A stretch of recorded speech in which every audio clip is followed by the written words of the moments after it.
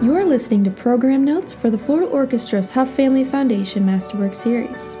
I'm Andy Tefelsky, a local musician in the St. Petersburg area, and today you'll hear about Carl Nielsen's Symphony No. 4 and Sergei Rachmaninoff's Piano Concerto No. 3, so you can dive deeper into the music, anytime, anywhere. These program notes are authored by Kurt Loft, a local writer and former music critic.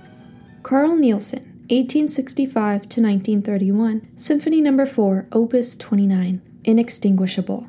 Performance duration, approximately 36 minutes. The Florida Orchestra has devoted the current and previous Masterworks programs to two of the Nordic region's most acclaimed symphonists, Nielsen and Sibelius, who were both born in 1865 and composed as exact contemporaries. Their styles, however, could not be more divergent. Where Sibelius funneled his music into a concise idiom, Nielsen ventured into more expansive, highly charged, adventurous territory.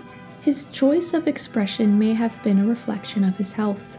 A number of heart attacks left him frail and aware of life as a fleeting wink in time.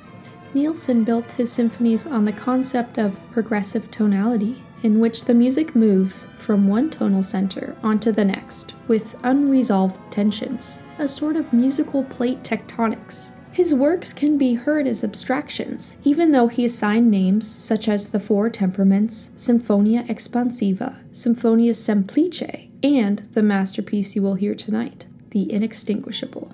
Completed in 1916 against the backdrop of World War, the symphony was conceived in the composer's words as a battle between the forces of order and chaos. But despair wasn't his inspiration as much as the spirit of life, an ongoing process and elemental will to live that can't be doused. At the top of the score, Nielsen wrote, "Music is life, and like it, it is inextinguishable." All four movements are connected and played without breaks. The symphony opens with a fierce roar from the orchestra, a conflict between the keys D and E, followed by a theme in the woodwinds that serves to link the first and last movements. An intermezzo follows, scored mostly for winds, and leads to a tranquil cantilena, a lyrical song that anchors the third movement. Two sets of timpani, placed on both sides of the orchestra, compete in the finale and add drama by changing pitch on the skims. The theme from the opening movement reappears before the kettle drums reload, encouraging the orchestra to join forces in a brass-fueled climax. Sergei Rachmaninoff, 1873 to 1943, Piano Concerto No. 3 in D minor, Opus 30. Performance duration, approximately 40 minutes. Rachmaninoff's favor in today's concert halls is no quirk or stylish trend.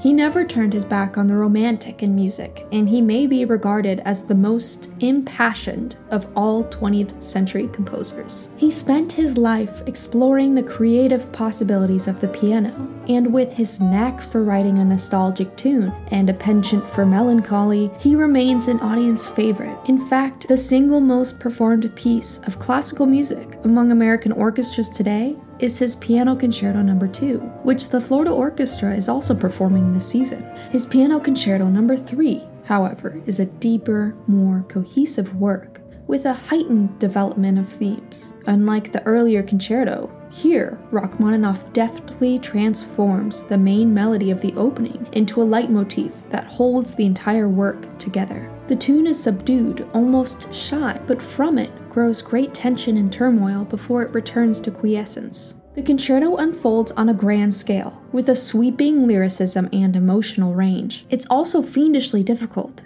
in part because of the demands in negotiating the keyboard. Rachmaninoff had large hands. His thumb and pinkie could span 12 inches, more than most NBA players, and could canvas nearly 2 octaves. Cast in 3 movements, the concerto opens with the simple but foreboding diatonic melody that sets the stage for a series of furious climaxes from the soloist. Many pianists who survive without breaking a few fingers consider this cadenza to be among the most difficult in the entire repertoire. The guest piano soloist for this concerto, Joyce Yang, says, quote, "This is an amazing moment for the pianist. It's a big climb to the top, and when you get there, it doesn't end there. The energy only rises, and it keeps going until the breaking point. It's a very exciting moment." End quote.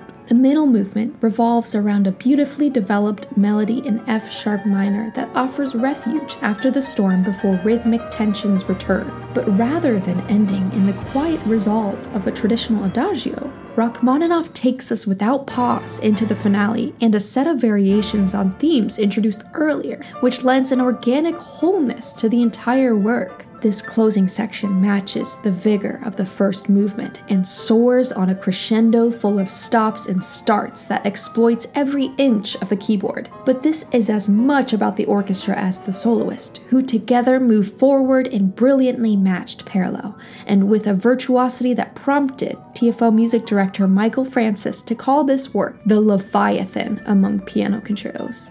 Thank you for listening to Sound Waves with the Florida Orchestra. Enjoy the concert.